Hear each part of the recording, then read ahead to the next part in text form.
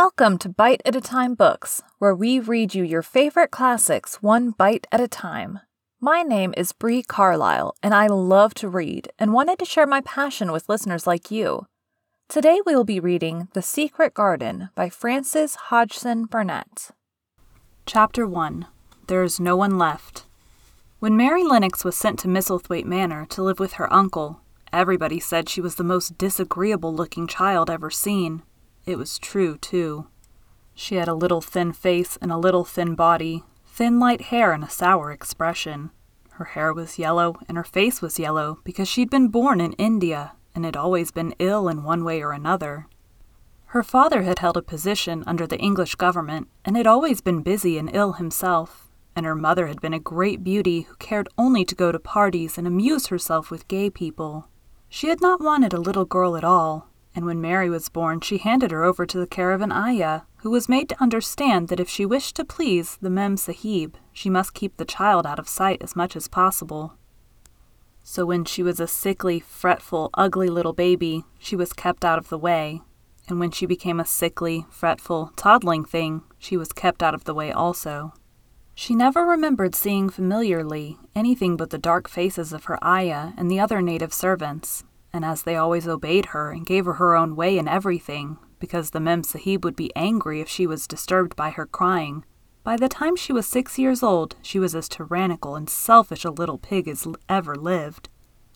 The young English governess who came to teach her to read and write disliked her so much that she gave up her place in 3 months, and when other governesses came to try to fill it, they always went away in a shorter time than the first one.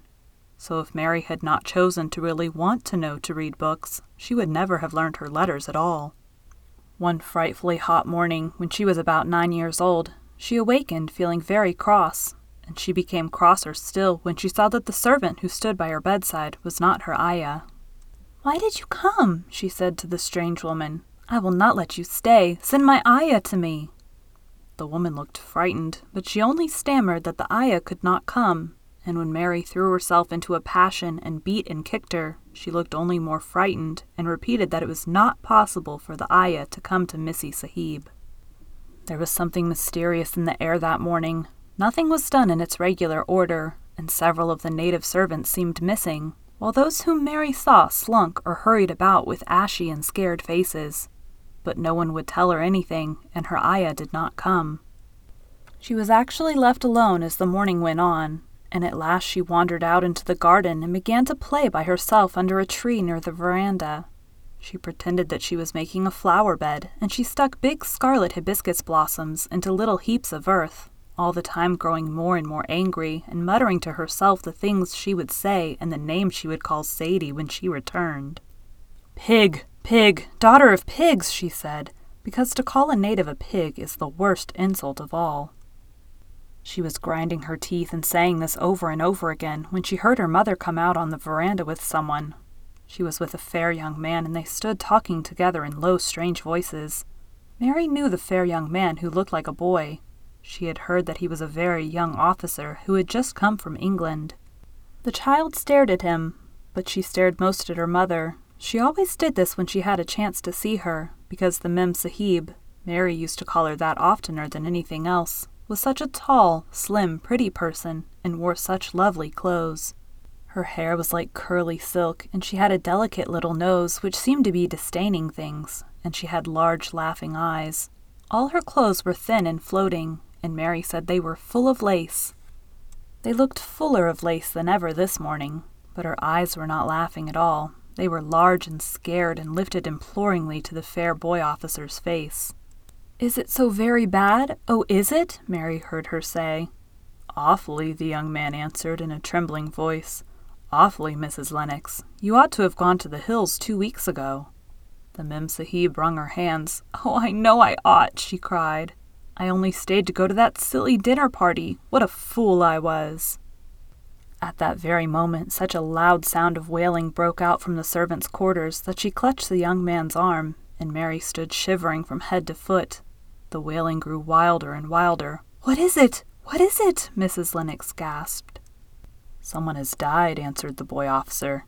"You did not say it had broken out among your servants."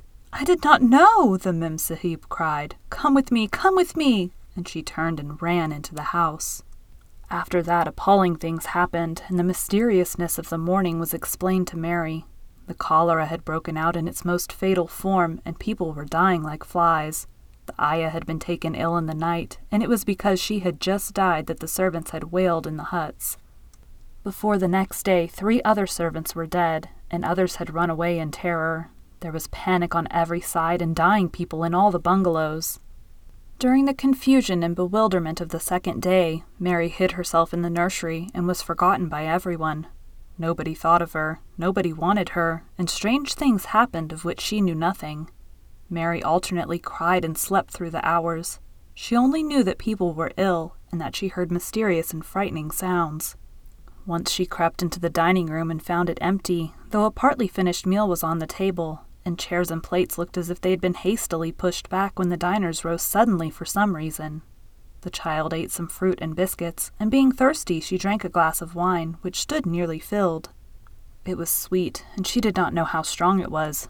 Very soon it made her intensely drowsy, and she went back to her nursery and shut herself in again, frightened by cries she heard in the huts and by the hurrying sound of feet.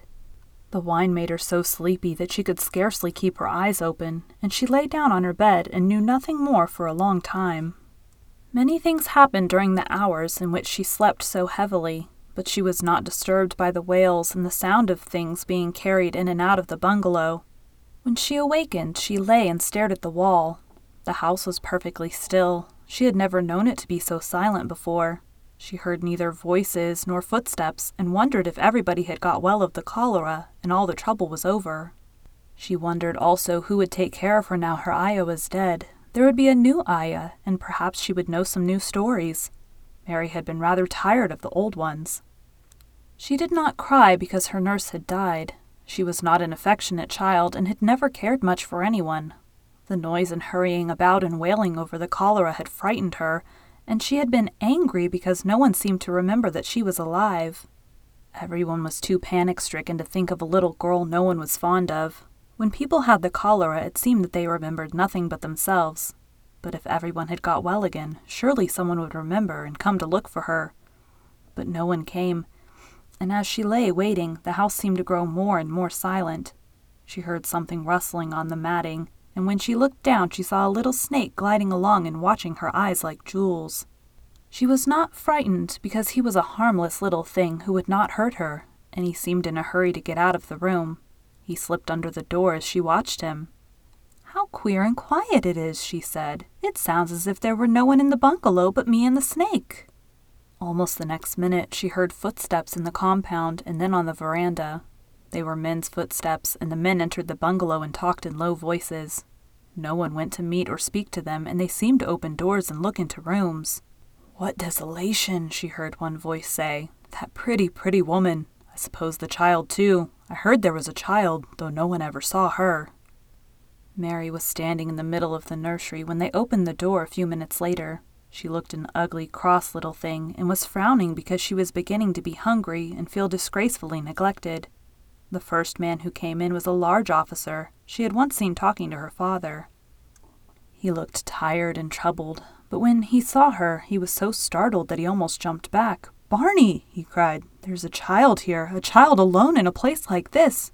Mercy on us, who is she?" "I am Mary Lennox," the little girl said, drawing herself up stiffly. She thought the man was very rude to call her father's bungalow a place like this. "I fell asleep when everyone had the cholera, and I've only just awakened. Why does nobody come?" "It is the child no one ever saw," exclaimed the man, turning to his companions. "She's actually been forgotten."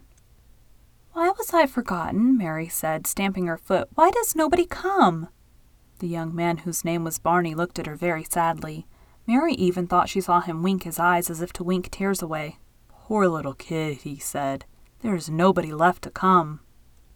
It was in that strange and sudden way that Mary found out that she had neither father nor mother left, that they had died and been carried away in the night, and that the few native servants who had not died also had left the house as quickly as they could get out of it, none of them even remembering that there was a Missy Sahib. That was why the place was so quiet. It was true that there was no one in the bungalow but herself and the little rustling snake. Thank you for joining Bite at a Time Books today. while we read a bite of one of your favorite classics. If you enjoyed today's bite, please drop us a review on your favorite podcast platform. Also, be sure to check us on our website, www.biteatatimebooks.com, or all the social media at biteatatimebooks. Again, my name is Bree Carlisle, and I hope you come back tomorrow while we take the next bite of The Secret Garden.